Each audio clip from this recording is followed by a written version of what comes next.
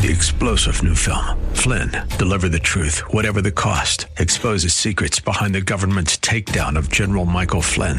Flynn knew what the intel world had been up to. He ordered the first audit of the use of contractors. This set off alarm bells. He told the truth. He was the most dangerous person for Donald Trump to hire. They had to get rid of Flynn.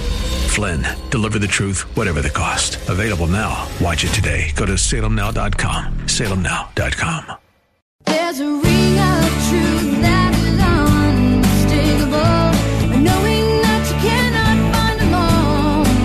And if you listen carefully, and sometimes even if you don't, you can hear that sound. Thanks for joining us for today's edition of Ring of Truth with our pastor and teacher, Dan Sexton, Senior Pastor of Calvary Chapel, Ellicott City. Please join Pastor Dan as he teaches through God's Word. They are unashamedly and flagrantly rebelling against God. They're in His face about it. And what is God doing the whole time that they are rebelling against Him? He's standing with His arms wide open, inviting them back. So that's the heart of our God. He says, all day long I've got my hands out, I've got my arms open, I'm ready to receive them back. And they're just flaunting their sin in my face, but I'm standing there with my arms open. That's the heart of our Lord towards the rebellious person and towards the sinner. Today, Pastor Dan talks about the unashamed attitude that Israel had towards God.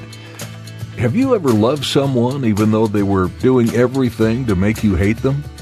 Israel's attitude was brazen and flagrantly opposed to what God wanted for them. He protected them and blessed them time and again, and finally, Israel believed that they could do no wrong. They believed they were holier than God. Pastor Dan reminds us today that no matter how far you've fallen, how rebellious you've been, God is waiting for you with arms open. And now, open your Bibles to the book of Isaiah, chapter 65, as we join Pastor Dan for today's edition of Ring of Truth. Well, if you remember last week in chapter 64, Isaiah the prophet gave this wonderful prayer. And in that prayer, he asked that the Lord would come down from heaven and save His people Israel. If you remember back in chapter 64, verse 1, "Oh, that you would rend the heavens and that you would come down."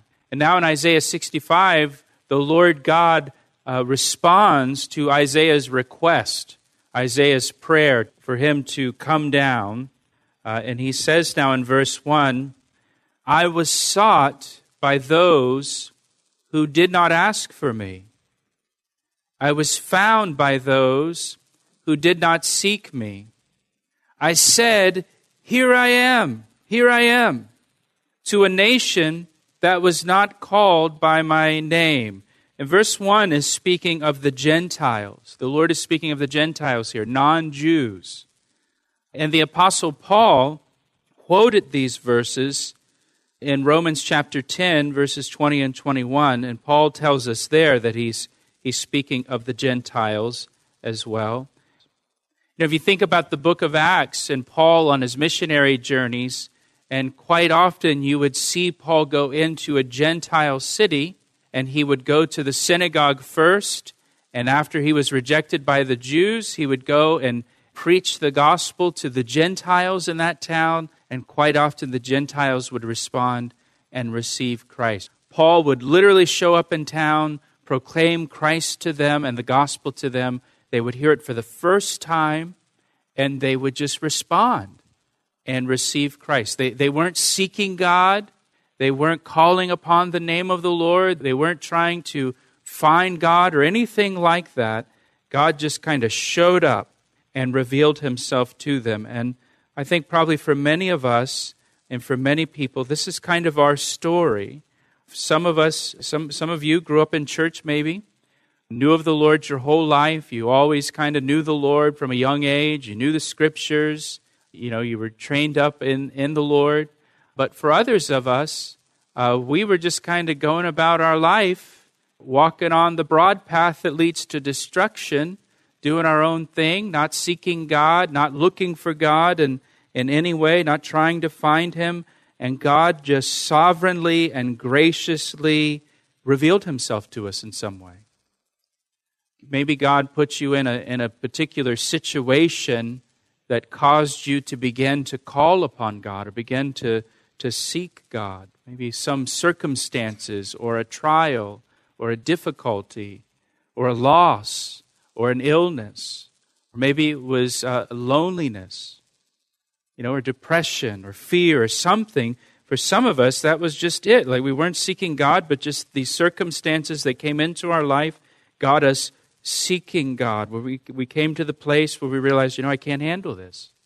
I can't do this on my own. I don't have the resources for this. And we called upon the name of the Lord, and for many of us, it was the first time in our lives that we sought God. And God called to us, here I am. Here I am. And God revealed himself to us. God wants us to know him. God wants us to have a relationship with him. And sometimes God will do things or God will allow things into our life to get our attention. Because otherwise we'd never seek him. And God will use our circumstances sometimes just to rattle our cage enough to get us looking up for him. And that's the story of so many people. And that's what he's describing here with the Gentiles. They weren't seeking God. They weren't living for God in any way. And then God put situations and circumstances in their lives where now they sought God. And he says, I was sought by those who did not ask for me. I was found by those who did not seek me. I said to them, here I am, to a nation that was not called by my name. Now in verse 2, he speaks of the children of Israel. Look what he says here.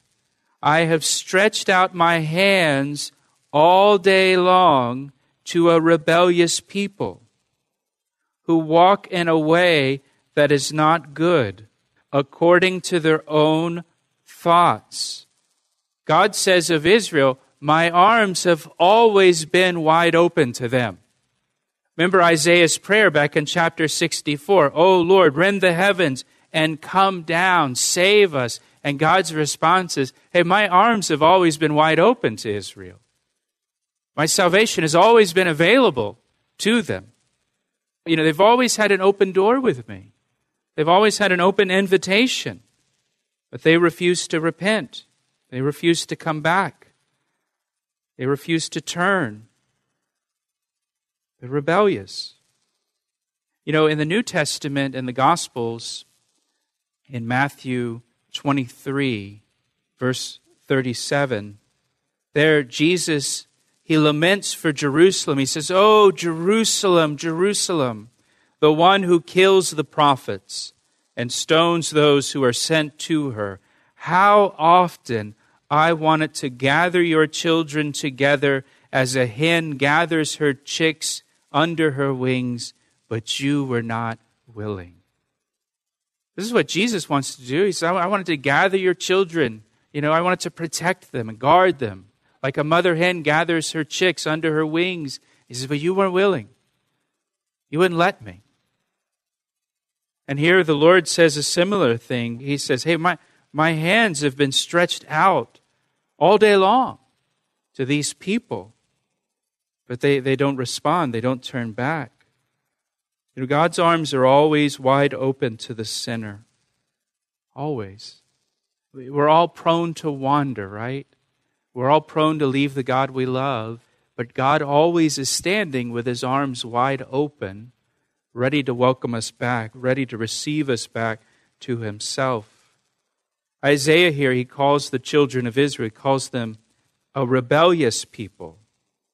And then he defines what it means to be a rebellious people. And so he tells us here, a rebellious people walk according to their own thoughts.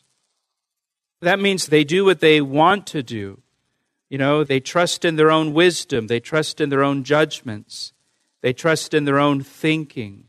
They do what seems right in their own eyes and not what's right in God's eyes. In Proverbs 28, it says, those who trust in themselves are fools. That was Israel. Just doing their own thing. relying upon themselves and not the Lord. And just as a side note here for you Bible nerds like me, this verse 2, when it says, when Isaiah calls Israel a rebellious people, this statement was so offensive to the people of Israel that Isaiah was put to death for verse 2, for calling them a rebellious people. Manasseh, the king, had Isaiah sawn in two for this. Hebrews chapter 11, verse 37 talks about those who were sawn asunder or sawn in two for the faith, and it's a reference to Isaiah's death. Isaiah was put to death for calling Israel a rebellious people who follow their own ways instead of God's ways. He was killed for telling the truth. It goes on here in verse 3, again, the Lord speaking of Israel, a people who provoke me to anger continually to my face. Now, God is described in the Bible as a God who is slow to anger, but Israel provoked God to anger continually. It says to his face, to his face. You know, they didn't try to hide their sin from God. They flaunted it in his face openly. They flaunted it defiantly. The nation of Israel lost its fear of God. And once they lost their fear of God, they flaunted their sin openly in God's face. They didn't try to hide it at all out of fear of the Lord. They lost their fear. You know, as you read through the Old Testament, you see that during times of revival in the nation of Israel, the people would no longer allow the practice of sin publicly or openly. They would remove it from the land. They would remove it from the public square. They would outlaw it. They would forbid it. But then when the nation would backslide and turn away from the Lord, they would allow sin in the public square again. They would allow sin in the open. To use a modern term, they would legalize it. And you see this throughout the Old Testament where the nation goes back and forth. And you can kind of tell where the nation is spiritually, where their fear of the Lord is, by whether they're allowing sin openly in the nation or whether they're forbidding it and outlawing it in the nation. I think that's true for any nation. Pastor Dan will have more to share from today's Ring of Truth study in just a moment. But right now, we'd like to invite you to worship with us this Sunday morning. Here's Pastor Dan to tell you a little more. I heard recently that many people who listen to Christian radio are not part of a local church. Hey, if that's you, I'd like for you to join us this weekend as our guest at Calvary Chapel, located in Columbia, Maryland. The teachings you've enjoyed here on Ring of Truth are from messages I've shared with the congregation at Calvary Chapel. We have 2 meeting times on Sundays at 9 and 11 a.m. You can find out more and get directions at our website, calvaryec.com. That's calvaryec.com. Now let's get back to today's message on Ring of Truth. In verse 3, Israel was provoking the Lord to anger, and we're told here in verse 3, what provoked God was their idolatry and all of the practices that went along with their idolatry. In verse 3, it goes on and says, they sacrifice in gardens and burn incense on altars of brick, again to idols, who sit among the graves and spend the night in the tombs. This is talking about trying to communicate with the dead, necromancy, that kind of thing. Again, something that God forbids in His law. They just did it openly. They eat swine's flesh, again, forbidden in the law of God. And verse 4, where it talks about them sitting among the graves, spending the night in the tombs, eating swine's flesh, it makes me think of the demon-possessed man of Gadara. Remember, he lived in the tombs, and there was swine nearby, and Jesus cast the demons out of the man into the herd of swine. Remember that story in the Gospels? Remember, the demons didn't want to leave that area. They wanted to stay there. They were happy there. It's kind of what they're describing here in verse 4. They eat the broth of abominable things in their vessels. And the idea here is creatures and critters that are forbidden by the law of Moses. They're making soup out of them and eating it. These people, Israel, they are unashamedly and flagrantly rebelling against God. They're in His face about it. And what is God doing the whole time that they are rebelling against Him? He's standing with His arms wide open, inviting them back. So that's the heart of our God. He says, all day long I've got my hands out, got my arms open, I'm ready to receive them back. And they're just flaunting their sin in my face, but I'm standing there with my arms open. That's the heart of our Lord towards the rebellious person and towards the sinner. In fact, turn over to Jeremiah chapter 3, verse 12. Go and proclaim these words toward the north, the northern kingdom of Israel, and say, return, backsliding Israel, says the Lord. I will not cause my anger to fall on you, for I am merciful, says the Lord. I will not remain angry forever. Only acknowledge your iniquity, that you've transgressed against the Lord your God, and have scattered your charms to alien deities under every green tree, and you have not obeyed my voice, says the Lord. Return, O backsliding children, says the Lord, for I am married to you. I will take you, one from a city and two from a family, and I will bring you to Zion. I will give you shepherds according to my heart, who will feed you with knowledge and understanding. And you see here, God pleading with Israel to return to Him.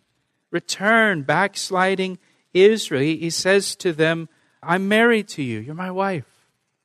I want you to come back to me. And you see the Lord pleading with them to come back.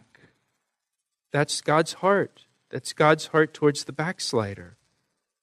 That's God's heart towards the rebellious person. Again, they're flaunting their sin in His face, and He's pleading with them to come back. That's the Lord's heart. Now go back to Isaiah 65 and look at verse 5. Now watch verse 5. Verse 5 is such a shocking verse. Again, this is rebellious Israel and what they're saying to the Lord God. So they're speaking to God here in verse 5, who say, keep to yourself. Do not come near me, for I am holier than you. And God says, these are smoke in my nostrils, a fire that burns all the day. So rebellious Israel speaking to God says, keep to yourself. Don't come near me, for I am holier than you. They thought they were holier than God. Isn't that shocking? That in their sin, they could come to the place where they believed that they were holier than God, that they were right and God is wrong.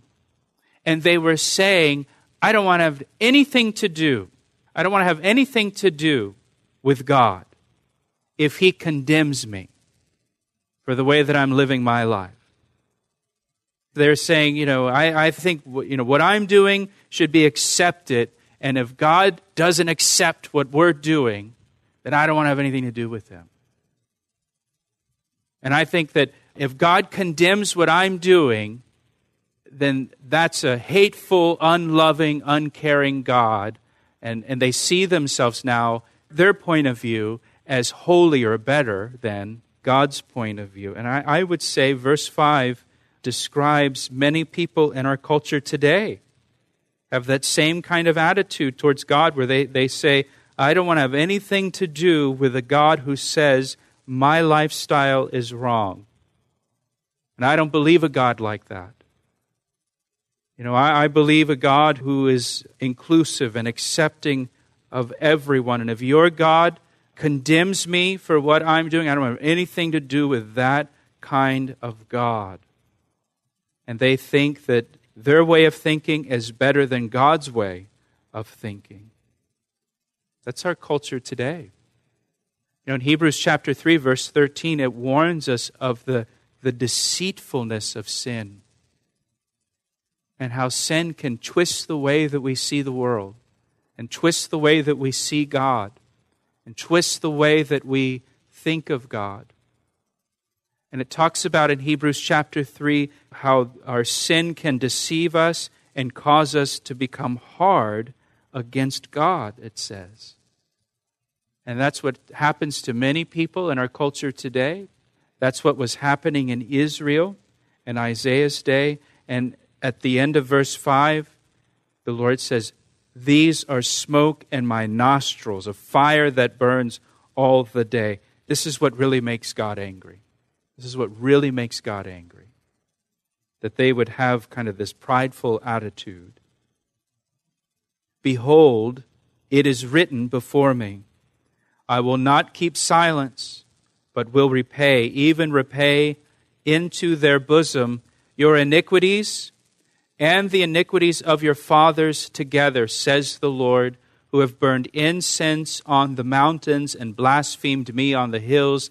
Therefore I will measure their former work into their bosom." God says He's going to judge their sin. He's going to judge their sin in verse 7 when He says, "Your iniquities and the iniquities of your fathers." You know, He's taking away the excuse of, well, this is the way that my dad was. And my dad did this. He acted this way. This is the way my dad worshiped. You know, it's just what we do. And He's saying, well, I'm going to judge your sin. I'll judge your father's sin and whoever else. It doesn't matter the reason or why you're doing this. When He says here at the end of verse 7, He's going to measure their former work into their bosom. When He says into their bosom, the idea is He's going to drop His judgment right into their laps. Right into their laps. You know, one of the things that verses 6 and 7 shows us is it doesn't really matter. It doesn't really matter what our opinion is of God. That doesn't change God. God's not persuaded by what we think of Him. He doesn't change His opinion. He doesn't change his plan. He doesn't change His judgment based on what we think of His judgment. He doesn't change. He stays the same. And a person can say, well, I don't believe God, or I don't believe God will judge me for what I'm doing, or I don't think a God of love would judge me for my lifestyle. That doesn't change the fact of who God is. And it doesn't change the fact of what God says in His Word. And it doesn't change God's judgment, and it doesn't change the fact that God said the only way to escape His judgment is through faith in Jesus Christ. It just doesn't change. Verse 8, we see the mercy of God here. "Thus says the Lord, as the new wine is found in the cluster, and one says, well, do not destroy it, for a blessing is in it, so will I do for my servants' sake, that I may not destroy them all." And here the illustration that the Lord uses is that of a cluster of grapes that it's beyond its expiration date. It's rotten at this point, except that there are a few grapes in the cluster that are still ripe. And what God is saying is, He's talking about a remnant in Israel. There's a remnant in Israel that loved God, that remained faithful to God, even though the majority of the nation was in rebellion against God. And God's saying He's not going to judge that remnant along with the rebellious. He's going to spare the remnant. He asked me how I know, and I say it rings truer than the finest crystal. We're so glad you joined us today for Ring of Truth with Pastor Dan Sexton. If you missed any part of this message or would like to hear additional teachings from this series, they're available to you for free at calvaryec.com. While you're there, be sure to subscribe to our podcast. That way you will have access to each message as soon as it's made available online. That website again is calvaryec.com. If you live in the Baltimore, Washington area, we'd love for you to worship with us this Sunday at 9 or 11 a.m. Calvary Chapel is located in Columbia, Maryland, only minutes from Route 95, Route 29, or Route 100. For more information on what you can expect when you visit, go to calvaryec.com or give us a call. We can be reached at 410-491-4592. Again, that phone number is 410-491-4592. We look forward to you joining us as our guests. And please, take a moment to introduce yourself to Pastor Dan after the service and let him know you listen to Ring of Truth. With that, our time with you has come to an end today on Ring of Truth. Join Pastor Dan next time for more from this verse-by-verse, chapter-by-chapter study of the book of Isaiah, right here on Ring of Truth. Can't deny it even if you try. Oh, let it take you over, let it fortify your life.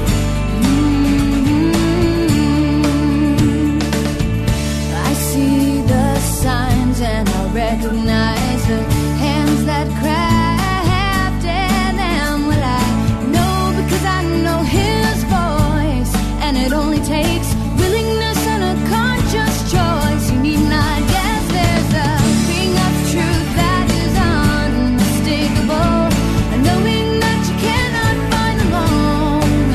And if you listen carefully, and sometimes even if you don't, you can hear the sound.